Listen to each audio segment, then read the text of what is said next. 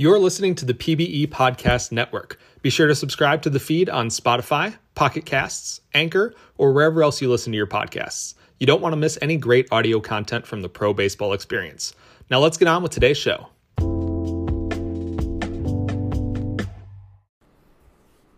Welcome to the PBE GM Podcast, Episode 2. I am Enoch. I am the GM of the New York Voyagers. And this podcast is really to get to know some of the GMs around the league and to kind of focus on different areas where GMing would affect. Our first episode, we had Bailey and Persiman on, and we talked a little bit about contracts. In this one, I spoke with Rabidsponge, who is the GM of the Toronto Pathfinders, and we spoke about drafting and his past drafting experience and so forth. Unfortunately, due to time, I wasn't able to get as in depth into it as I really wanted to. Looking back at it, throughout the kind of rushed some of my prep over the week. So if anybody has any follow-up questions or want us to kind of dive into different things in regards to drafting, please let me know. I'm happy to do a future pod where we kind of dive into it more and get a better understanding, whether it's with Rabbit or someone else. But I do want to thank Rabbit, who is a new father, who obviously is very busy in life, and for spending the time out. He has been a long-time member of the league and very, very knowledgeable from a GM perspective, from a sim perspective, and so it's a great person to kind of pick his brains on different things. But without further ado, please welcome Rabidsponge.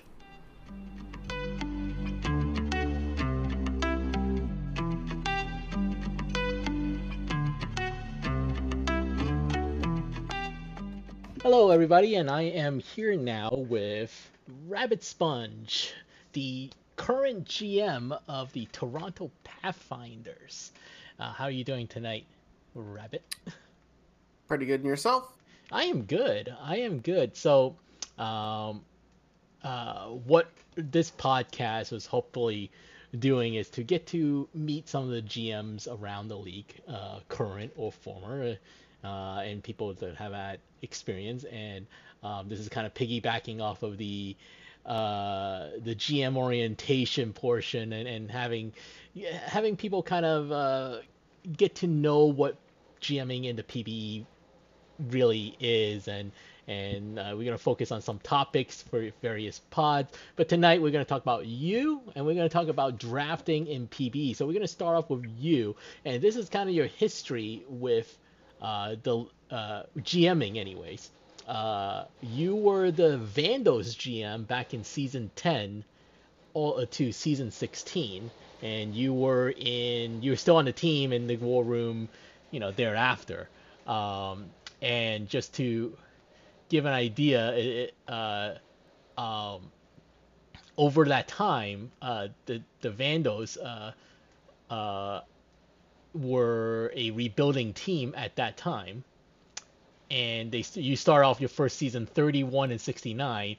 Then you won 38 games the season after, 50 games the season after that, 53, and then the big jump, 69, and then 69, and then 65, if I got those seasons right. And so clearly it was a successful rebuild, and gave the team playoff appearance in pretty much the last 4 seasons of it. And with the current and in your current tenure with Maui/Toronto, you took over in season 34, and that has kind of the same trajectory, a little longer. It was 35 wins, 37, 41, 38, 55, 56, and you guys made the playoffs for the first time last season. And now you are at 42 with a bunch, well, before this sim anyways, with a bunch of games to go. So obviously in the right direction, and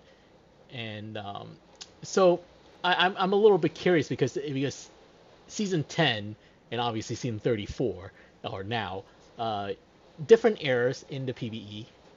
What was there? Like, how do you compare the last time versus this time? What do you think is really different or was similar, and that you kind of were able to take from that first experience and translate it to the current situation?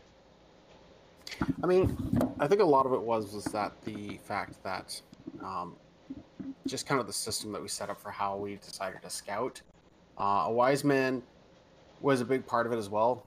He kind of handled a lot of the individual interviews with the draftees. I personally try to do several things. One is we have a sheet which we keep. I mean, everyone would and has it. We track different things, whether it's bank balance, obviously TPE that they're earning. Have they done the rookie tasks? We had other specific notes and stuff like that, and pretty much track almost everything. For us, the final interview for candidates that we really like always are going to kind of sway us into what decision we're going to make as far as drafting the actual player. But I mean, there's a lot of other factors as well. I mean, I guess it doesn't help to show and see things. It's kind of hard for a league and to kind of say things like, if you pick anything but magician for shortstop, that you're not going to be effective. And I mean, it's not to say that you can't, but I mean, I think a lot of us know that the amount of wins and runs it saves you for that, it's kind of a need and a must-have at that position. And because of that, right, then certain people's archetypes might be, I guess, kind of rated lower on them. So, and I just mean by that, like if someone is power and they're first time create and they are wanting to play center field, I mean, obviously not a good choice. So that will kind of ding them on it. Not to say that we can't work through them. And generally it'll always be best player available and we're willing to work with players and stuff. I also don't like to influence draftees to change if they want to make a certain player, because I find like a lot of people are doing that too much nowadays, and it's kind of like, just let the people play to a degree. We don't want them to fail, but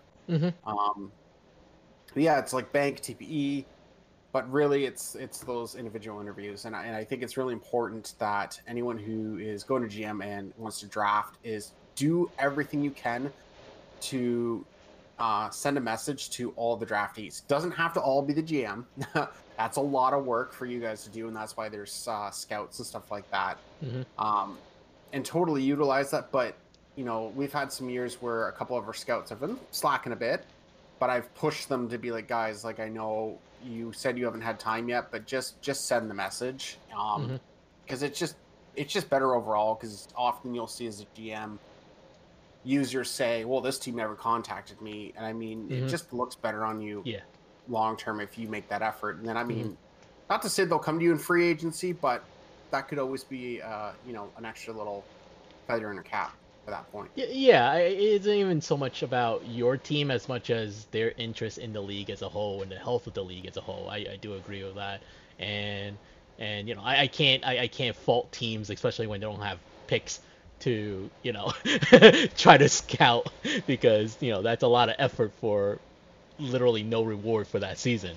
But I do get, you know, like I do agree that, you know, like we do try to we should try to reach out and have conversations and at least help them feel, to the very least, you know, welcome to the league.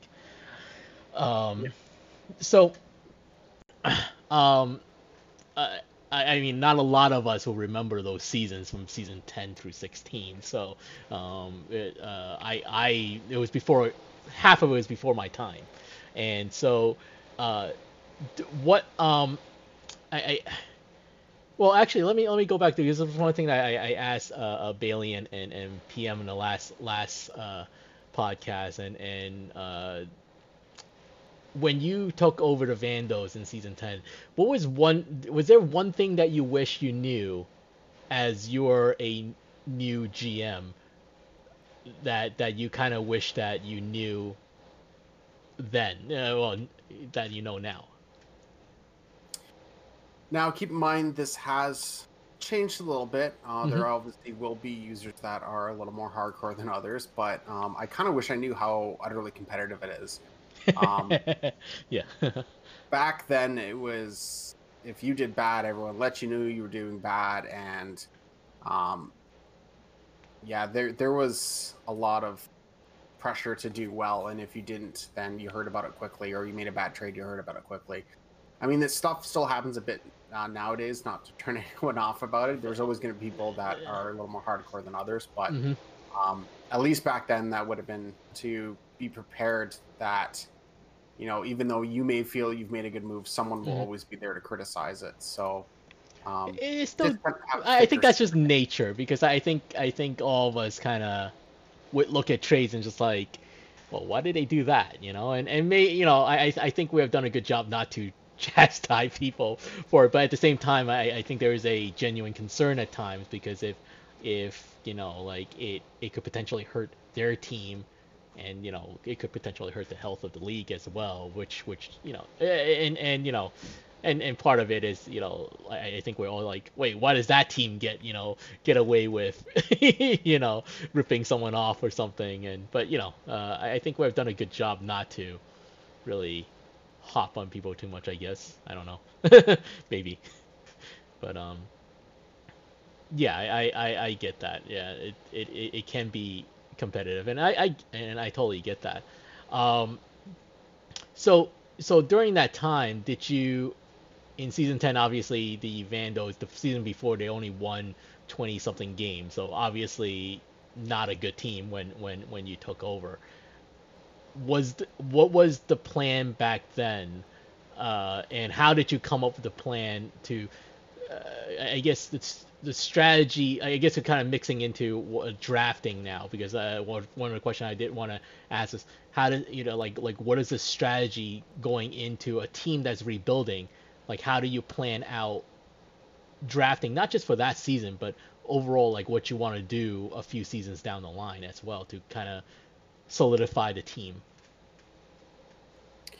Vancouver was kind of close to how Maui was when I took over. It was slightly better in that it had a couple more pieces, but it wasn't too far off because when I took over Maui, I had no cap. I had almost no assets. I had a bunch of seconds. That's about all was left for me.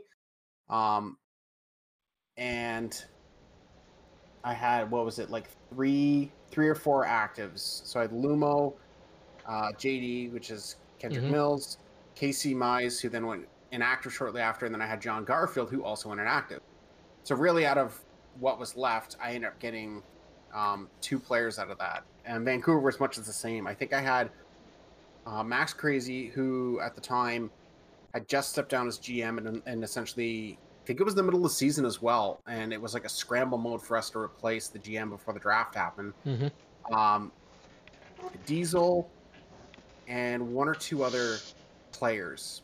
So that I think Vancouver had slightly more actives, and my cap was a complete mess. Although I did have a bunch of dead cap. I remember I traded a bunch of players to try and free up cap space so that um, I could give bonuses and a couple other things like that. I remember, but um, it was kind of the same where I didn't have a lot of assets. There wasn't a lot of moving I could do. It's not like I could trade aging veterans to try and get draft picks. I kind of just had a few prospects and that was it. So then it became focus of really developing our draft strategy, which kind of, is what has been held and done the same for me since then. And how the method of the madness we go to it is just really make sure we're thorough with it. And we were like, we have to nail every pick. Like Mm-hmm. there's going to be real life stuff that happens to people, Mm-hmm. but we have to nail our picks. I mean, I'm not going to say, right, I'm some drafting guru. I think I Mm-hmm. draft very well, but for us to draft, I think it was LBG and Johnny times two back to back that Mm-hmm. one year in the first round. I mean, they were both brand new users. You Those aren't guarantees, Mm-hmm. but they ended up being. And um that we just kind of kept it going, right? We got Gringo, Herb Sessions, we got Hummus. Like, we just kind of kept drafting well, and it was because we were thorough and persistent. Just always, mark the people. Like, honestly, it would be like a top 16 sometimes. And we had 2 first rounders, but we would still go through, me and Awise would both take like 8 people each, and we would talk to them. And if I really liked someone, then I would get him to go talk to them as well. So yeah, it just was being very thorough with everything we did to make sure that we did everything and track all the things that we feel are important, right? If someone's not doing media and they're not participating in the league and they're like, partially in Discord and stuff, those are red flags for us, because that's what this league's founded on. So yeah, no, totally. I just want to mention to anybody who's listening, especially, like the newer people, even now, because LBG's kind of stepped away from the limelight for a while, because of, real life stuff. But LBG was a GM, a managed GM, after I think he came in season 13, 12, something like that, originally. And I think he started streaming back in season 13, and he was one of the most consistent, and great users in this league. And Johnny Times 2 was the former commissioner before Hummus. So the Vandals, obviously during that time span, drafted 2 commissioners, and not to mention a bazillion of great users. And that's a testament to what you said before, that thoroughness, persistence, and really analyzing, proper analyzation, and it's really key, because that's how you kind of keep things going.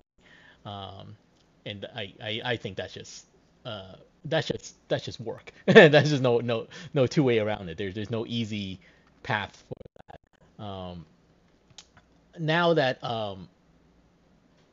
do you think that, so planning out the draft, current draft, future drafts, do you think that strategy shifts? And how do you, when you're rebuilding out in the time span that you are now competing, like how do you plan out the draft assets and so forth? Not to give away too much, but like general thoughts on that. How does that differ? So you're saying in relation, like, now we've moved Like, out of the rebuild. Yeah. So now like 5 seasons ago, you guys were rebuilding, and obviously to get as much draft picks and to hit every draft pick. Not to say you're not going to hit every draft pick now, but now that you're in the competitive window, how does the strategy shift for a GM? I think it depends on the situation, right? But really, if you get good players and stuff like that, and you've drafted well and your team's built well, then your focus kind of comes off of draft management, and then it's just more straight cap. Then it's kind of, you have to weigh your picks and how much do you value them. You will have an idea how strong a draft is going to be, kind of the season before, a little bit. You should see who's created. I don't, most of the time we don't have our draft sheet ready right at the beginning of the year, but we generally will fill in the odd number of users. And lately we haven't been getting a lot of mid-season joins. So it's a pretty safe bet that, you can add 10 maybe, but out of those 10, how many actually stay fully active? So then you can kind of gauge, all right, do I want to burn draft picks now for cap? If it seems like a stronger draft, then you might be a little more hesitant, but it depends on what your prospects are like and that kind of stuff. So for us currently, we have 2 prospects. It's running a little bit thin for us, but I mean, we don't really have gaps on our main roster. It's becoming more about cap management. But at least for myself, my rule of thumb is try to keep your firsts. Now, there will be occasions that I'd be willing to part with it. In this case right now, because we're in a bit of a cap crunch, if there was someone who had a really nice looking contract, say it was an upfront contract and now it's cheaper, I would probably consider trading my first for that, even in a strong draft, because that will help my team overall as far as managing cap space and keeping more people. But if we call things even and I have to, replace some players here and move some money around in order to keep cap, I will almost always keep my first, because your first rounders, majority of the time, should end up turning into an active, even if it's a semi-active, right? Someone who hits that 900 to 1200 TP, and those players are still plenty useful. But that's at least my advice, is like, don't haphazardly trade first, because if you can guarantee one semi to active player in every draft, then you'll stop yourself from having to rebuild. And you can honestly go from a competitive window to a low-end retool. Again, I don't think I've seen you rebuild too much. I kind of follow in the same. I am willing to part my first, depending on the situation. I have done so a few times. I don't like to trade a lot of my picks if I don't have to. Obviously, it depends on the situation. Like with someone like Mike, like he was nowhere near regression. His contract was ridiculously good, and obviously, that is a first plus, and that fit in, whatever we have. So for us, we kind of follow in that step where that was kind of the question that I was kind of moving towards, was, how do we balance winning and spending the money on players we need versus versus finding budget room for adding more draft picks, because at one point you need draft picks, or else so I see that like every team has their windows and so forth. So I can't say, I think in some ways I wish I can say that this was the plan from the start. I think in some ways it just shifted it in that direction because the team ended up structuring in that way where yeah, I need to retool, but that retool didn't need to dip that far. Didn't I guess didn't hurt the team as much as I thought it would at times. But I guess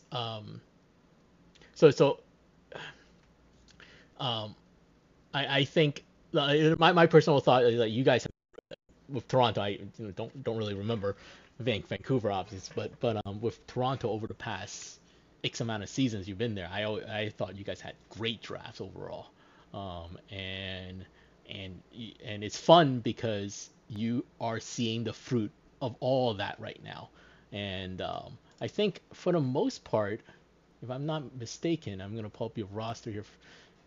I think for the most part, your entire starting rotation is from the draft. Your entire relief core right now is from the draft. And pretty much everybody on the offense except for Kevin Larson and Karu are from the draft. That is like impressive. That is extremely impressive. And that I don't know how you feel about it, but I find that really fun to see all that hard work and them struggling through all those seasons coming to fruition now. Yeah, I mean, I kind of didn't even realize it until recently when I did have a look at that, to see that we only had 2 players on our active roster that we didn't draft. And then, I mean, to think that even the players that we did trade away to get other assets, like, those were people that were drafted by us. It wasn't someone that we picked up and stuff. As a rebuilding team, we haven't had a lot of luck with free agents. I mean, I feel like people now... I don't think a lot of us have had a lot of good luck with free agents, honestly. There really hasn't been that many. Yeah. I mean, we've tried with some, but a lot of them are always like, "Oh, I want to go to a competitive team and stuff." And it's just a bit funny because now that we're competitive, I could see maybe someone reaching out and asking, but we have. But now you have no room. Yeah. Well, yeah. So, but yeah, it's been great to see that all those players were handpicked and drafted by us. And I mean, there's been points when you're rebuilding from actually quite literally nothing that people get down and, you know, they're like, oh, well, this doesn't feel great. I have this much TP and I'm still not doing well. And unfortunately, OOTP kind of has a thing at times where, you know, you need supporting cast in order for your stats to go up. And that's kind of happened to us and is showing this season. But I mean, it's been good because, you know, it was such a struggle for such a long time. And now to see the team having some real success, like just seeing people like so happy and others like, honestly, at times I feel like they're on the verge of tears because they've waited so long for something to happen. So That's awesome. Like you know, hats off to all your entire team, because not only have to draft well, those people have to stick with it. You know, that's the other part. You know, like that's the toughest part. You know, it's just one thing to draft well at the time, but the other part to encourage and motivate them during the time where there's an end goal and you got to sell them on the plan, and that very clearly you and Kit has done that. So so I was trying to gather some questions for you know to see if people had any questions. One of them was your thoughts, your thoughts. Should GM players be picked in the first, or is it fair to them to be in the second round still? And we've had this debate, and I actually don't know where it went in GM chat now, but I know in the past people were like we believe that second was fair, but now it may not be. So do you have any thoughts on should a GM player now be picked in the first round? I think that's a bit of a slippery slope, just in the fact that when you say it for a team like, you know, say for my player was actually like a season 30 player. And I was about to hit some hard regression. And so I'm like, well, do I want to fight this, or do I want to start getting another prospect ready to play shortstop or whatever I needed? So I quick retire. So for me to get someone in the first, or sorry, for me to get a player in the second, that's going to be a max earner on a team that's already competitive, right? That doesn't feel great.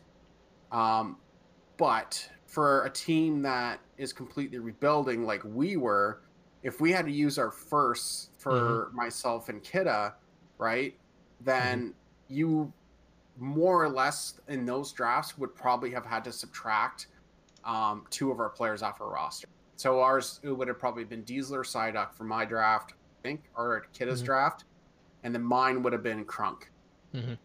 So then you're removing two players off the roster. Now our team is still like, you know, that's like almost 3,000 TPE off our roster now.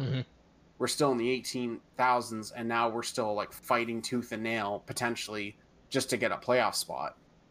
So for a rebuilding team to have to use it first for theirs, I don't agree with that. For what teams that are already competitive, yes, but then it's hard to force that on a team who's competitive and then not. I think it's a really slippery slope, and I think to just leave it as a second is the better call of the two. But I mean, if you were going to start forcing a first, I think you only could do it to teams that have been in the playoffs for like the last 3 seasons or something, or 2, versus a rebuilder, because that just hurts them and takes longer. And I mean, I'm a very big proprietor of we need to speed it up, because I took over the team in the middle of season 34. I had nothing. I literally had nothing. And because we drafted so well, and I'm not saying it's all of my and Kidda's skill, like where there's probably some luck in play there. We've managed to turn it around. Now is the 6th season of our rebuild, finally turning it around. And that's like you saw, like we talked earlier, I nailed our draft picks. That doesn't always happen. And it's not always going to happen. We see how much indies kind of struggled to turn it around. Yeah, there are times when, I mean, for every team, for every pick that we at the time of the draft, oh, that's a great pick. Like it turns out 3-4 seasons later, oh, it actually wasn't. and by no fault of anybody really. It's just stuff happens. And then at the same time, like you said, there's a certain amount of luck, because for you to get someone at a certain spot, that's because somebody else didn't take them. and so, if a roll of a dice, something else may happen. So yeah, I agree. If there's a way we could split that up, that would make sense. And I don't want to hurt a rebuilding team, because the problem with taking a long time to rebuild is, well, exactly that. It takes a long time. People get frustrated, get bored, and then and they lose interest, and that's happened to many rebuilding teams before, that people go IA because, oh, I'm not doing well, or something like that, or we're not winning. So yeah. Oh, I didn't realize this question was here. Where did that come from? Do you have a biggest draft regret? I don't know. At least recently, no, not really. There's a couple picks I could have made that were a bit better, I guess, per se, to get people who just have earned more TPE than the players I've got. But I mean, a lot of those cases, it's like complaining about being 100 or 200 TP less, and everyone's like 1,400 to 1,600 right now. Yeah. I would say more regrets when I was Vancouver GM about stuff, because this silly season where we had that guy who kept creating and would go out of his way to say he wanted to be in Vancouver and stuff and love to be there, blah, blah, blah, blah, just to, retire immediately after the draft. All right, you got the first. Wait, this is the first or second Benton time? Is that? Oh, I don't remember. First time was the first when I was GM. Oh man! But the thing with that one, that, like, not to make it like horribly depressing, but the thing with that one that kind of sucks is, at the time I was at my grandmother's funeral. Oh goodness! And my co-GM was the one handling the draft, which is a wise and making the picks and all that stuff. Mm-hmm. So he was handling it and made that pick. He made the call himself and did it. So it just kind of sucks, like, in hindsight, that like there was no way for me to actually be there and take a part of it, right? Mm-hmm. But then obviously I was head GM, so then it's like it sticks with me though. Yeah. Well, I mean, yeah, that's hard, because he played a role of a really good pick, and I think everybody was sold, and I don't think anyone could have faulted you or whoever else ended up drafting him to. Yeah, that's a rough situation. Let's see. Do you believe that there are more important positions in the draft? I don't really think there really is, because it really depends on the team, right? Because the question is most important batter position in the draft. That is the question that was asked. But I don't think there really is, because it's kind of, each draft is position dependent. I don't know if there is a more important. I guess you always want to find that shortstop, I guess, but yeah, I mean, at least for myself, I think I'm gonna, like, with the archetype changing and stuff, is you have to kind of pay attention to it, what effects they're having, et cetera, et cetera. I mean, the one right now is that shortstop is pretty important, mm-hmm. but because most teams are going with the defensive first mindset of that, for myself, if nothing changes and the archetypes stay the way they are, I'm definitely making a shortstop again, mm-hmm. just so that no one else has to play magician.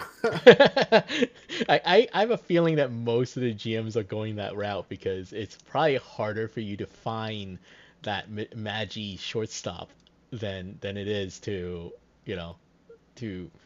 draft anything else. I mean, if yeah, that's kind of, so I agree with that. So yeah, I guess if there is a important position, that might be it. You need to find someone who wants to play that put in the defensive effort in at shortstop. So Yeah, I think yeah. it's not so much the effort, right? I don't think maybe that's the right term. I think it's more so the fact that it's like expecting them to do that when Mm-hmm. most people, when you make a player in MLB The Show, if you're playing it, you play it to hit bombs. You're Yeah, not yeah, sitting there going like, man, yeah, nice throw, yeah. Mm-hmm. right? So to come here in this league and you're hoping that you can like replicate that idea and like hit some home runs and stuff. But then you're playing shortstop and your team's begging you to be a defensive first player. I mean, you don't want to let the team down, so a lot of people are willing to do it. But I mean, as a GM, I don't think that's fair to ask that though. Mm-hmm. I don't fault anyone for doing it. I don't want to shame anyone here. But Well, no, like, I made my co-GM do it, so I didn't make anyone else do there it. you go. But like going forward for myself, I would never do that. Mm-hmm. Like again, I'm planning to fully just be that Yeah. responsibility and do that myself. But I wouldn't say there's more value than others. I think there's positions which you could argue, I guess, hold less value, but I'm not saying it holds more. Like a power first baseman, Mm-hmm. most drafts for me probably doesn't hold a lot of value, but like we actually kind of needed one recently, so that's why we traded for Larson. Yeah, I mean you do. I'm not saying it like having that like Larson like a good power bat is very important. That's for sure. I think for myself is I like to keep that position kind of free up a bit so we could rotate people in and out of it a little. So that's why like I personally wouldn't value drafting like a power first baseman DH, really high just because of that. But that's more of a philosophy. But then at the same time, you have max earning DH first base type, and that they're just gonna, be great, for your team too. So all that factors in, I guess, But yeah, I think most drafts, if someone's a straight DH, then yes, probably I'm not valuing them as high as really active shortstop. First base, same, is an easy position to cover. Left field, another easy position to cover. So pretty much anything besides those three for me would be equal if it's best player available, but it also would depend on, again, team need. I always take best player available, and we'll see what we can do after the fact, right? If people don't want to move, that's fine. We'll figure it out. But I wouldn't say like if you're a power first baseman that I would completely devalue it. If you're earning well and you are making good money and you're active and stuff, then your draft value could be just as high as so. I agree. All right. The next question I have. Someone asked, "Were you?" I don't remember when we had this. So I was told that we had this, or PBE had this, or tried it a long time ago. Should the PBE move to a draft lottery system? I don't remember. I thought that PBE was on a draft lottery system at some point. I don't know if that was correct or am I imagining things? It was. It yes. was. But no, I don't think it should. I don't think teams tank too often anymore. Some still do. I personally don't like it, the idea of tanking when a team will purposely try and get first overall picks and stuff. Like they'll just sell everyone and then run a bare bones roster. Right now, it's a bit different than kind of when we were doing it because there was actually some pretty half decent inactives available, whereas nowadays there actually really isn't too many. But I mean, if you have cap space, I would sure give people bonuses, but I would still sign the best inactives that you can possible for your roster. And I mean, you can still get a first overall pick, but win 30 games. You don't have to win 15 games. Yeah. And I personally don't like it when teams go out and win 15 games, but I mean, to each their own. Mm-hmm. But I mean, I think with the way the league works is most drafts, there's probably a top 3 or 5 players that if you get any of them, you're Mm-hmm. fine. Yeah. So I would just, if it was myself, I would stay competitive, but no, I'm still going to finish bottom 3. I'm good. I feel better winning 35 games, but picking third than winning 15 and picking first. I totally agree. Yes.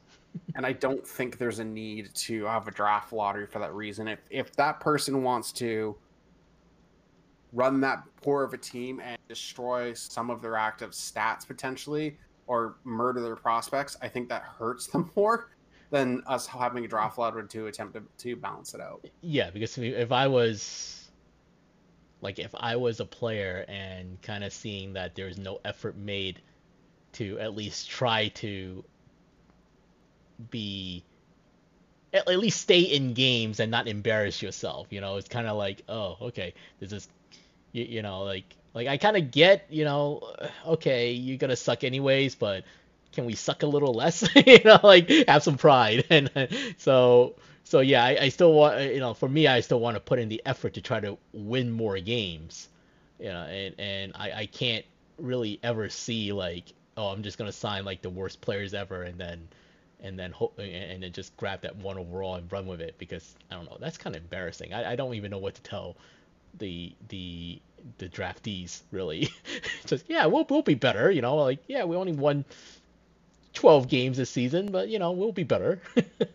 But, again, to each their own. So would you rather have the top 3 picks in one draft class, or the first pick 3 seasons in a row? So would you rather have top 3 picks in one draft class, or first pick, or the number 1 pick in 3 seasons in a row? It all depends where the team I is. think it's yeah. Like I can't even like properly answer that, I guess. It is a very tough one to answer, because I think for you and I, where our teams are at right now, I don't know if it's good to have 3 in one draft class. I would have, but I can see if you're in a full rebuild, the 3 in one draft class is probably might be the better way to go. Kind of depends on what your philosophy of how you want to build the team is. I mean, if I was just starting my rebuild like with Maui again, like I was, then 3 in one draft would probably be my pick. Like I'm talking the very beginning. Probably the first 2 drafts I had, I would definitely like see the benefit of having 3 in one draft at that moment. But essentially probably after 3 drafts that we had, if it was season 38, then my pick would be top pick for the next 3. So I'd pick 3 in one draft if it was a strong draft. If I was trying to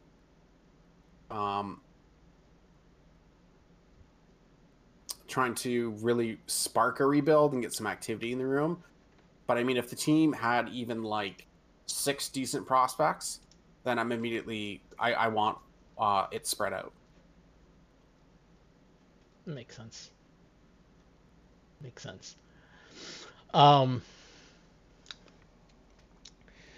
I guess another thing I kind of thought of is and I probably should look through all your trades prior. I didn't have the time to. I know you you trade it back into some drafts, and so forth. What is the overall thought process of for you to trade into a draft, and when would you want to do it versus the other way around? I think it's just like who's on the board and where the team's is at. So I think a few of our trade-ins, at the time in season 38 is we still lacked a bit in pitching, and there was an active pitcher there still left that I wanted to grab. So that's why we traded in there. And I mean, the next one was the same idea where there was another reliever available, so I wanted to get in to get the reliever. I'm trying to think of some other opportunities. The other one I think was Danny Brennan, who was still playing for us. He was still on the board in that season 35 draft. I mean, I think your team is much the same. That 35 draft was pretty much franchise changing for us. And I think has been the same for you as well. So like for us, the 35 was that my focus on retooling the team, because at that time our older guys, really from that really last core of like Kurt Swerve and Benny Rodriguez, they were a lot older and retiring. So there was a point where need to replace them. So just so happened some of the traits prior kind of worked out where it all got dumped into 35, and then we were able to pick up another pick and surround kind of that core that core of like Caleb and Parco to kind of help what this team is now. So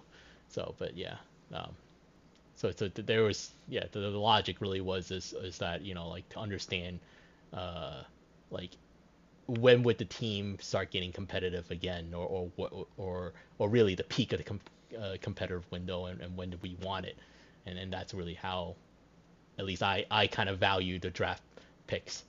You know, some of it obviously with the strength of the class, but a lot of times you won't know that until the season prior, and then some of the picks and movement happens way beforehand. So I don't know if there's any more thoughts, any maybe other advice that you know like you may want to give to new GMs or people who are looking to be GMs about really drafting and so forth, that perhaps that, you know, you may have, you know, that we may not have touched upon. I just think it's really important as far as drafts go to really put in the effort to reach out to everyone that you can and make sure that, you know, everyone knows your name and that the team, you know, is out there and looking at everyone. Even if you may not be wanting to and willing to draft a bunch of people, it still is beneficial for you to always have your name out there, interact. The other thing too is just that know kind of like the different values that you can have when it comes to drafting and stuff like that. Just in that you can't fix your team in one draft, I think is the main thing I'm thinking of, is that sometimes I'll see GMs and stuff go 7-8 picks deep in a draft. And I mean, if you have the ability to spread those picks out, do it, because it's great and all fine and dandy. I mean, we had almost all of our picks, I think, in season 35 hit. But I mean, we've already traded Windsor. There's a good chance we might lose Brennan this offseason due to cap. So just be aware that you can hit every single pick and they all earn, but then you get to a point where you just can't afford the cap for them and no one else can. So you might actually lose for, you know, nothing. That is a really good advice, because I do see a lot of we get too giddy a lot of times. Oh, this person's still on the board, we must get them. But then there wasn't, you know, like 3-4 seasons down the line, well, you can't keep them. and that's you wasted another draft asset away, you know, where you could shuffle that around or be someone that's later on that could help. And I'm still kind of learning about that. Like I would like I would say 35. As much as I love that class, I did kind of it kind of failed successfully because our first pick in there turned out to be Benton, and he went IA on us. So, and but that kind of helped us because I didn't need to sign him, and it was kind of working out well. So it's still kind of like, I'm still definitely still learning. Like, okay, well, don't get too excited about needing to pick up everybody good. Like you're gonna have to sacrifice some of them because you can't. There's no way that every single good person will be on your team. There's only so much spots, anyways, and there has to be a future focus on well, you draft them, you gotta pay them, and so you gotta understand how much draft assets you have per season, and figure out when they need to go, based on the cap, based on what you can afford. So,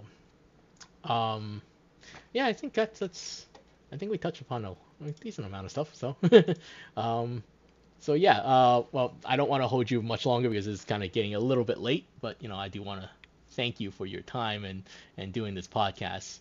And yeah, and I don't know, any parting thoughts? Other than no, I don't think any parting thoughts. I think we covered most of the stuff. Yeah, as far as kind of advice I can give to anyone. But cool, awesome. Well, thank you for your time. I'm going. So, and to all the anybody who wants to be a GM and so forth, if you have questions, if you listen to this and actually have questions that you want me to follow up on a later pod, definitely ask it, because I'm sure there are a lot of stuff that we didn't touch upon, or maybe we could go into more details on things and so forth. So I'm really hoping that this pod will kind of help people get a glimpse at what I have found to be the most intriguing part of PBE. Yeah, I do find it way more intriguing than having a player. But thank you everybody for listening, and have a great night, day, evening, whatever it may be. Bye-bye.